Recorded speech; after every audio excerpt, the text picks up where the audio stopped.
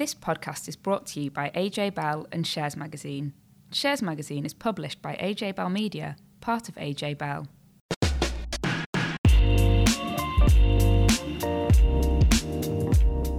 Hi, I'm Laura Suter and you're listening to the Money and Markets podcast. Schools have now reopened, more businesses are starting to get back into actual physical offices, and markets are also getting a lot busier, so we've got lots of news out this week. We're going to be looking at what's happening in markets more broadly, including the large swathe of companies that are talking about rising prices and supply chain issues. Danny Hewson's joining me today, and she'll be talking about the latest job figures as well that were out this week. Hi, Laura. Yes, those figures tie in well with lots of other data that we've had out this week, looking at how the fortunes of Brits were really divided during the pandemic. Also on later today, we've got Tom Selby tackling a question about cashing all your pensions in one go. Jenny Owen's back with an insanely priced beach hut, and Dan Coatsworth will be talking to a well-known fund manager about how small companies are faring at the moment. So as ever, lots of great stuff to get through, but let's start with today's inflation news. So as we're recording this on Wednesday, this morning we saw the latest figures for August, which showed us the largest monthly leap in inflation since records began. So the CPI measure of inflation is now 3.2%. There's lots of reasons for this. The first is a bit of a kind of data anomaly in a way, in that the restaurant and cafe sector this time last year had the Eat Out to Help Out scheme, which I'm sure lots of people will remember, giving you discounts on food and drink. So that means that if we compare this August prices to last year, this year looks artificially higher. But we've also seen lots of genuine price rises. So we've seen petrol prices rise. They're now about 20p a litre more than they were last year. And we've also seen the ongoing prices in the second-hand car market, which we've talked about a lot before. And then finally, we've also got the supply chain and shipping issues that we've talked about loads on the podcast has led to the largest rise in food prices since 2008, when many will remember that we were in the depths of a recession at that point. So all of this put together means that costs are rising, which means inflation is up. So Danny, how did markets react to that news? Well, there was split, actually, Laura. We had the blue chip FTSE 100 making back a little bit of the ground that it lost yesterday after US inflation figures came out. But the domestically focused FTSE 250 was hurting by lunchtime on Wednesday, just before we recorded this.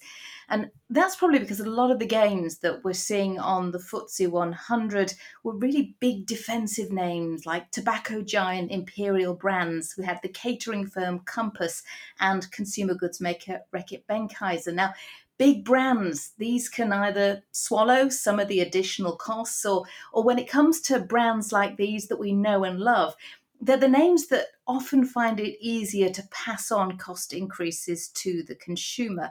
And price pressures really have been the name of the game this week, with barely any company reporting results not drawing attention to supply chain issues. We had a straight trading statement from train maker Hornby, which said that they were mindful of potential supply disruption in the run-up to Christmas.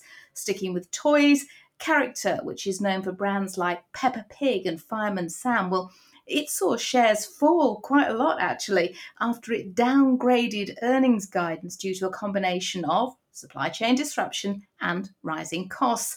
Redrow, the house builder, stonking results, but again saying that despite the fact that they have managed to mitigate the effect of material shortages so far, they said that they were mindful of supply issues going forward. And Fever-Tree, the posh tonic maker, yes, you guessed it, they were also talking about supply chain issues. Now, this shouldn't really come as a surprise to anyone because, Q1 we had Unilever, Procter & Gamble, Coca-Cola, Ford, just to name a few, big manufacturers all warning of price rises down the line because of supply disruption. They were saying this at the end of Q1, saying that if bottlenecks didn't work their way through by the autumn, they would have to start putting up prices. Well, here we are in the autumn, and frankly, we are still talking about those supply snarl-ups. And consumers now really starting to feel that filtering through. Market researcher Kantar put out some figures on Tuesday which showed that the cost of groceries in UK supermarkets had risen on average 1.3% over the last 4 weeks. Now, of course, that does depend on what you put in your basket, because you might have found you've been stung for an awful lot more than that if you've got cat food and boxed cake goodies in there, because they're really delivering some of the biggest price tags. And there's another big cost pressure which is really hurtling down the tracks towards all of us, and that is those rising energy prices, the wholesale electricity price, the amount, of course, that our suppliers pay before they send it on to us. Well, that hit a new record high today. So between 7 and 8 tonight, that is the highest price that they've had to pay for wholesale electricity prices. And you've also got gas prices in Europe in the same boat.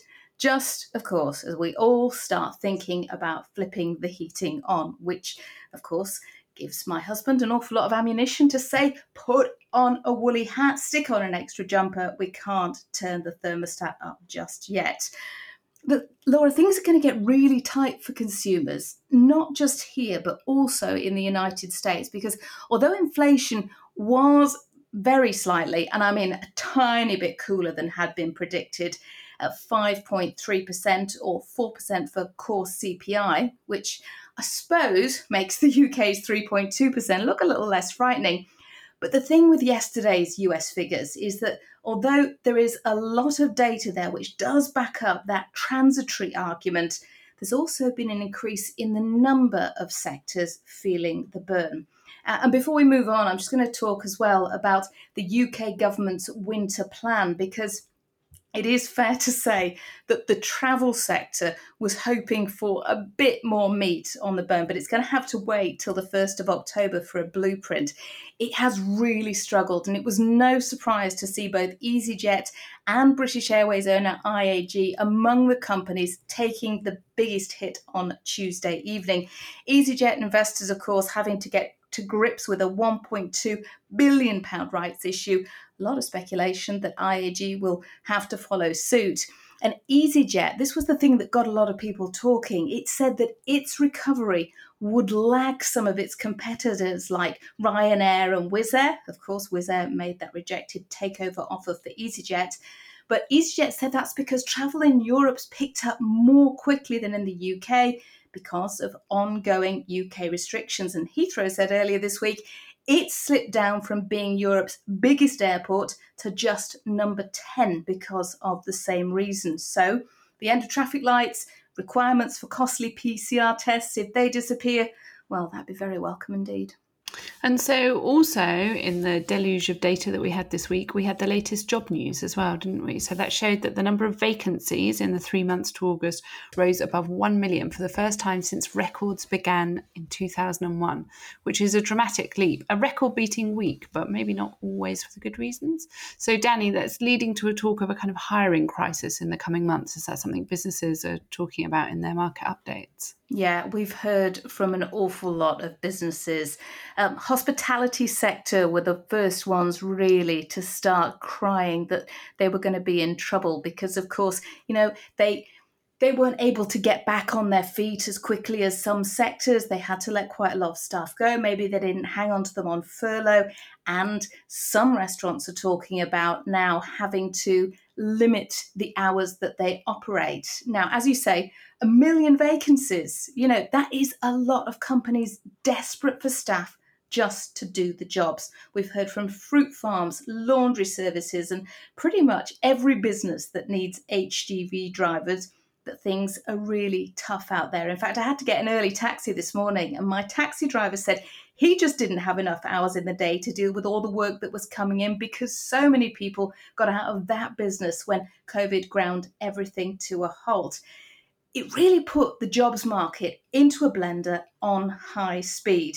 We know that there are around 1.5 million people, according to the Office for National Statistics, still on furlough back in August, either full or part-time. But Laura, there's no guarantee, even if they don't have a job to go back to and they're looking for work, that they'll either be in the right geographical location or have the right skills to do the jobs available.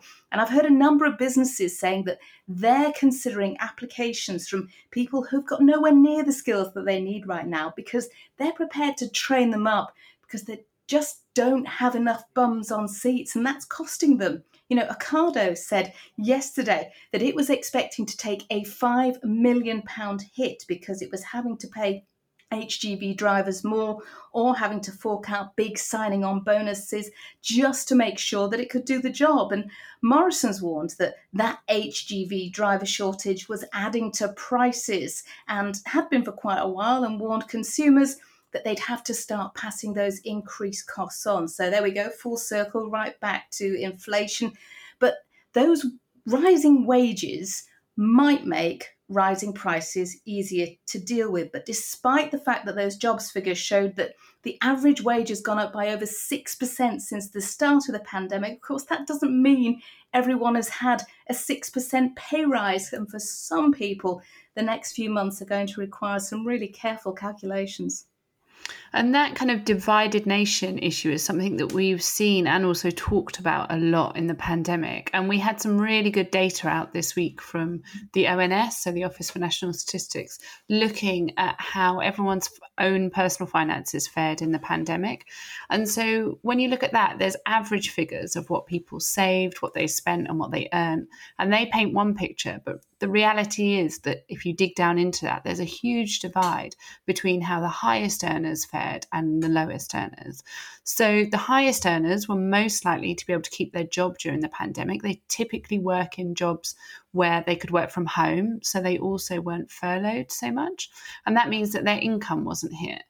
And then if you compare that to those in the lowest income households, just over 2/5 of low income households saw their income fall. And that's either because they were furloughed or because they lost their job or because they had reduced hours. And in fact, those earning less than £20,000 were 3 times as likely to be furloughed in the first lockdown than higher earners. And so we see that divide in how people's incomes were affected, but this also extends to how people's spending patterns were affected. So the amount that different families could save by spending less really varied across the income spectrum as well. The average household reduced their weekly spending by about 1/5 during the pandemic, but actually if we split that out into the lowest and highest income households, the lowest income households saw a 13% fall in their spending, while the higher earners cut their spending by 21%. And that's generally because wealthier households tend to spend more of their money on things like travel, eating out, hotels, and other social activities. And all of those were off the cards during the pandemic. And so a really interesting fact that hit home for a holiday lover as myself is that holidays actually accounted for half of wealthier families' reduced spending in the pandemic. So it's interesting to see how different households will have fared during this time. And it's not just down wealth lines either. The figures showed a really stark difference across the age spectrum. Younger people were hit much harder during the pandemic. They were much more likely to be furloughed or see their income fall, but also they had less savings to fall back on. So were more likely to have to take on debt to get by and to pay bills than older people who've obviously had much more time in their working life to build up savings that they could then use. So I remember right as we were sort of coming out of that first lockdown and talking about recovery, all this talk about a K-shaped recovery, Laura. And this is going to set that sort of divide between the haves and the have-not back considerably. Yeah, and so what we're going to see is that different families are coming out of the pandemic in very different shape. Some will have loads of savings that they've built up in this time and they're ready to get out there and spend and enjoy that money. Or they've put away a lot for the future and they're now much better set up for their retirement or for later in life. And then we've got others who are still trying to pay off the debt that they've built up in the pandemic. And obviously, all of that has a big economic impact as well in terms of people's ability to spend and their ability to carry on earning as well. So let's take a break from all the figures for a minute. We've got Tom Selby with us to answer the latest question sent to us by a listener. Don't forget, if you do want to send in a question on pensions or actually anything else, do email podcast@ajbell.co.uk. So, Tom, this week someone is asking whether they can cash out of all of their pensions in one go when they hit the age of 55. Their logic is that they don't really trust pensions, and so they would rather have their hands on the money to manage themselves. So what's the answer? Okay, thanks, Laura. So it's quite a common question. So I'll split it up into two, if you don't mind. Whether or not you can do this, and whether or not it's something that you should be thinking about doing. So in terms of whether you can cash out your pension, it depends on what type of pension we're talking about. So if we start with the state pension, that pays you an income when you reach the state pension age, and there's no mechanism in the system to cash out that money. So you can only take it as an income from state pension age at the earliest. If you look at defined contribution pensions, so that's where your retirement pot is invested in assets like stocks and bonds and things like that, that can be accessed from age 55 with a quarter available tax-free and the rest taxed in the same way as income. Now, once you reach age 55, you have total flexibility over how you spend your money, and the age at which you can access your defined contribution pension, so they're pensions like SIPs, is due to increase to 57 in 2028, although those are proposals that aren't in law as yet. Now, if we move on to defined benefit pensions, so they're pensions where you're paid a retirement income guaranteed by your employer, usually based on the number of years you've been a member of the scheme. You can't directly cash those out, but if it's what's called a funded scheme, so a scheme with assets sat behind it, it's possible to transfer to a defined contribution scheme from your defined benefit scheme and then access the money flexibly from age 55. And of course, that's increasing to age 57 in 2028.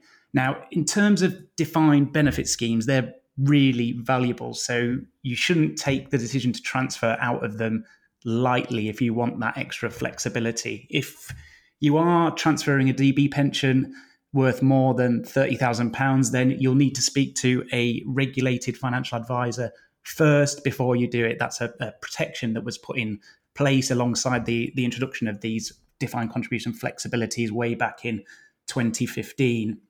And just to round off the different types of pensions, so annuities. So if you've got an annuity, that's where you buy a guaranteed income for life from an insurance company, then they can't usually be directly cashed out. So if you've got an annuity or you're thinking of buying an annuity, then that's a one and done decision, and you won't be able to turn that money back into cash if you need it. So that kind of covers the whether you can or not. So let's get on to the second part of the question, which is whether you actually should cash them in.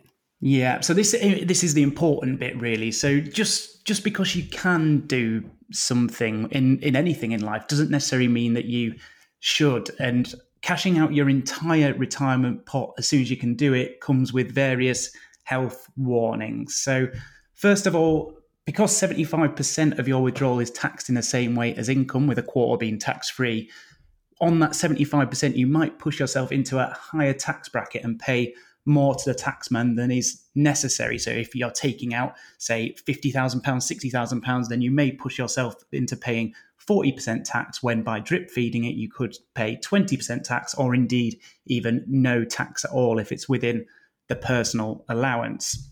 Another consequence of cashing out your entire pension pot will be that you'll trigger what's called the Money Purchase Annual Allowance, or MPAA. That's something we've talked about on the podcast before. So that means that the maximum you can save each year in a pension will fall from £40,000 to just £4,000. So you'll really be restricting your ability to build up a pension if you take taxable income from your pension pot. You also need to think about the fact that you're going to be moving your money from a world where things like capital gains tax and inheritance tax don't usually apply to one where they do. And in fact, one of the big problems with people cashing out pensions is that they just shove the money into a bank account paying little or no interest, and that money could be eaten away by inflation. Now, I mentioned a little bit about inheritance tax, so you need to remember that defined contribution pensions are now also extremely tax efficient on death and can be inherited tax-free if you die before age 75. By contrast, if you move the money out of a pension, then that money is likely to be subject to inheritance tax and form part of your estate. Now, more broadly, I know there's a lot of points to cover here, but I think it's quite important. You need to think about the fact that if you're taking out loads of your pension early, then how are you going to fund your later life? So someone who's age 55, for example, might have 40 years or more to live. And so if they cash out all the money now, and certainly if they spend all the money now, then they need to think about what's going to be left when they're in their 80s, 90s, or even if they celebrate their 100th birthday. And one final point, on the point of trust, which Christopher mentioned in his question, lots of people make irrational decisions around pensions because they don't trust the brand name. Now, that's entirely understandable, for people who have been affected by things like the Maxwell scandal and Daily Mirror and the Equitable Life scandal of the 90s, of course. I think the brand name of pensions have been really damaged by those events. But if you look at pensions in 2021, they're heavily regulated. There's compensation schemes out there if things go wrong. They're tax efficient, and they're products that you should be able to have confidence in now. Thank you, Tom. Don't forget, of course, if you do have any questions for Tom, or as we say, for anybody here on the AJ Bell podcast, do get in touch. Email podcast@ajbell.co.uk. Now let's move on to our expert interview this week. Fund manager Richard Penny has developed a knack of spotting investment opportunities among lesser known companies over the years. Now, running the Crux UK Special Situations Fund, he spoke to Dan about what's currently going on in the market and a few stocks that are grabbing his attention. So, hi, Richard. Thanks very much for joining us on the podcast. Hello, good morning. So, lots of big companies have bounced back from the pandemic, so there's not quite as many bargains as we saw last year.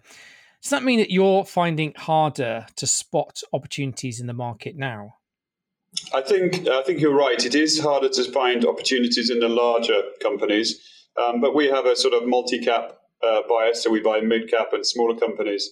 And I think we are finding some of those large-cap names, so the likes of AB Foods, Prudential, Aviva. We still see good upside there, but actually there's still quite a lot of value left in the smaller mid-caps, and that's quite a textbook recovery where it's kind of a macro market, year one, where the big obvious stocks, the financials, the cyclicals will go up. And then in the second and third years, people go looking for value more down the market cap spectrum in the mid and smaller companies, where we have about 70% of the fund. Yeah. So obviously the Crux UK Special Situations Fund's done very well this year. So it's up nearly 29% versus 17% from the IA or company sector. So clearly you've obviously managed to back some companies that have done well. So can you just give me sort of an overview of which stocks have actually been driving this performance?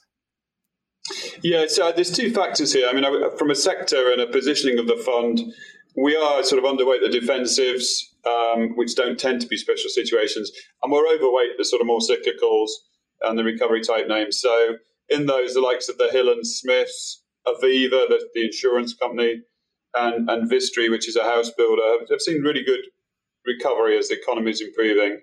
And then there's some sort of more stock-specific stocks. So a stock called Maxite has been great for us, which has gone to a NASDAQ IPO. So we sort of invest behind change, like new products launched, new markets that are growing, or sometimes companies with new management or changing their stock market listing.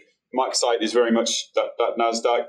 We did very well and are continuing to do well and support Kistos, which is Andrew Austin, who did very well with a business called Rockrose.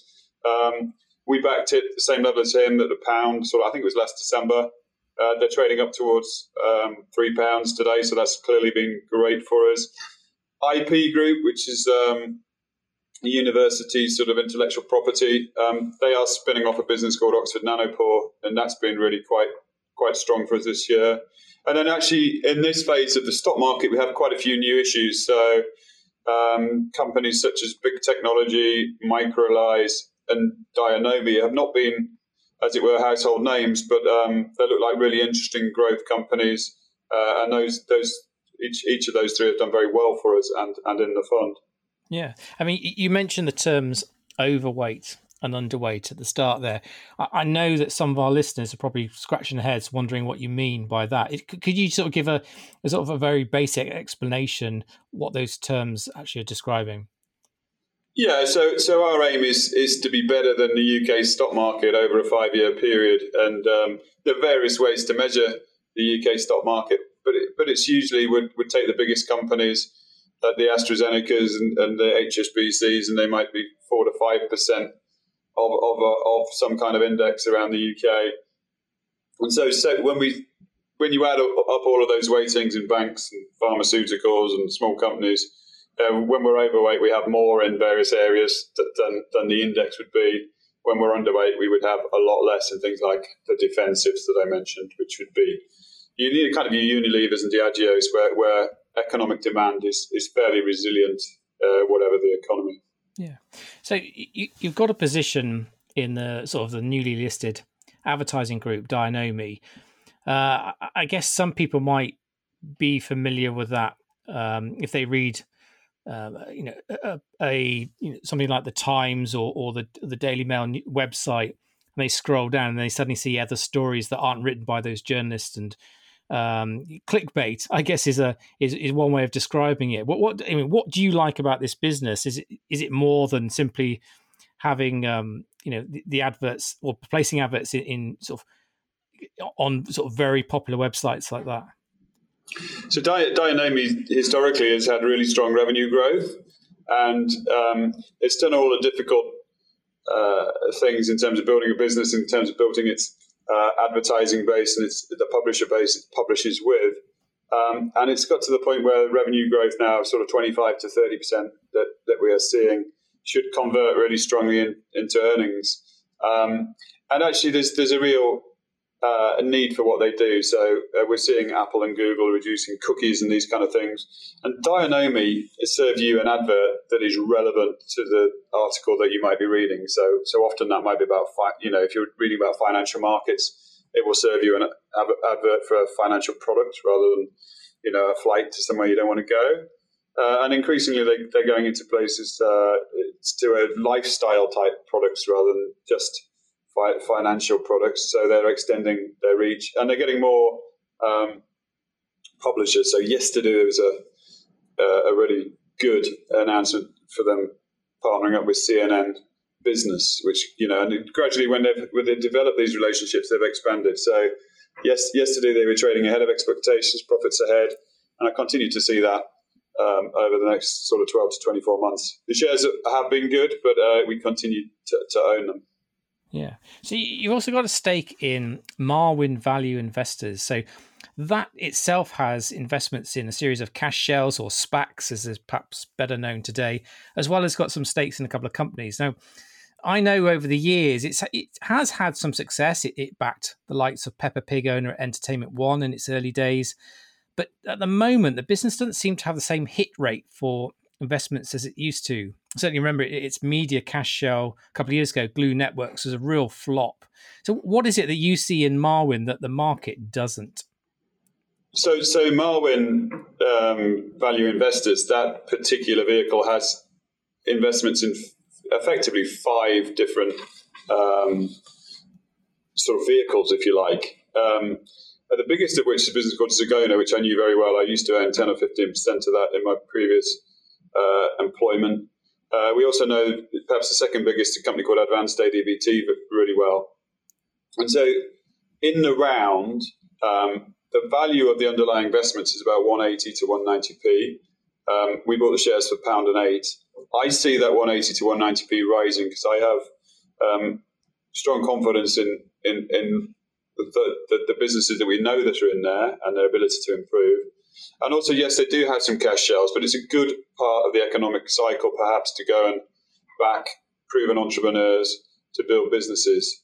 And the final positive that I would say about your comments about Marwin is within this vehicle, management have gone from having a carried interest where they would make perhaps 20% of the upside of an investment to owning shares and Marwin Value Investors. And that's important because when they own the shares, then if they invest in something that goes down, then their holding goes down.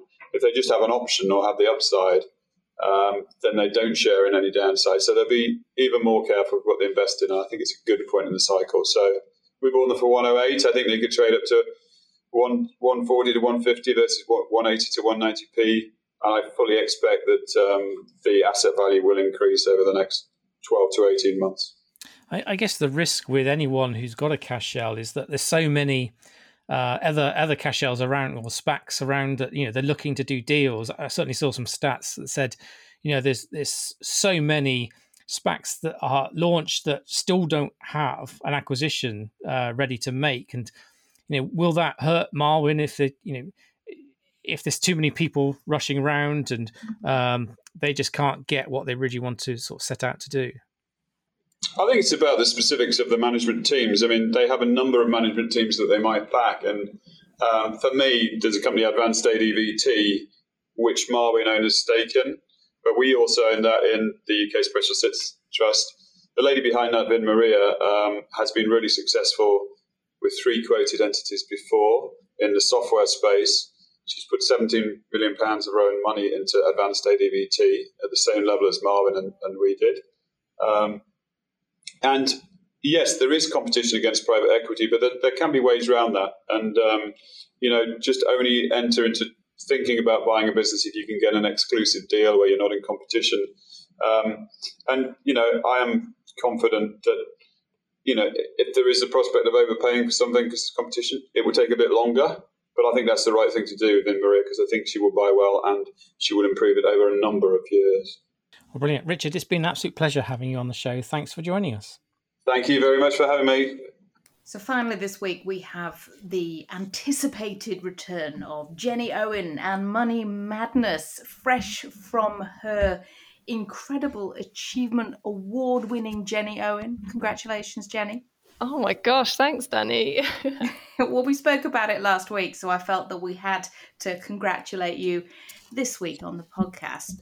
You have been looking at a pretty fantastic beach hut, but the price tag, frankly, it's eye-watering. Yeah, so summer might be coming to a close, but many people are still heading to the beach, and one couple are benefiting from this. Britain's most expensive beach hut has gone up for sale, and it's costing the same as a 6-bedroom house in some parts of the UK. The hut is located in Christchurch Harbour in Dorset and can sleep up to 6 people. The 13-foot by 10-foot cabin has no mains electricity, loo or washing facilities, but is currently up for sale for a staggering £575,000. It's a superb looking spot on a sandy beach and boasts a mezzanine and kitchen, and similar huts have recently sold for £325,000, which still surprises me. But asking prices have leapt as people crave the fresh sea air. In 2002, the cabin sold for £73,000, but have steadily increased in value over time. But probably the maddest thing about this is you can't have a mortgage on a beach hut, so only cash buyers can purchase this pricey but luxurious slice of seaside property. That is some pretty heavy inflation right there. Absolutely mad, and it has increased obviously really gradually over time, but still it does look really sweet, to be fair, but I don't know if it's worth nearly £600,000. It's got some pretty amazing views, but that still is a lot of money. Yeah, but I suppose if you have that money lying around in cash, then maybe the view is worth paying for. Danny, are you going to be going for it? Yeah, if they'll accept Monopoly money, I am right there. So that's everything for this week. Thanks a lot for listening. Next week, Dan and I will be bringing you the latest market news, but also more from fund manager Richard Penny on what his outlook is for markets next year. So we'll see you then. Before you go, please remember this podcast is for educational purposes, and the views expressed don't necessarily reflect those of AJ Bell or Shares Magazine. The podcast isn't telling you whether certain investments are suitable or not. And don't forget that the value of investments can change, and you can lose money as well as make it. It's also important to remember that tax rules apply, and that the way an investment performed in the past may not be the same as how it behaves in the future. If you want help, go see a qualified financial advisor.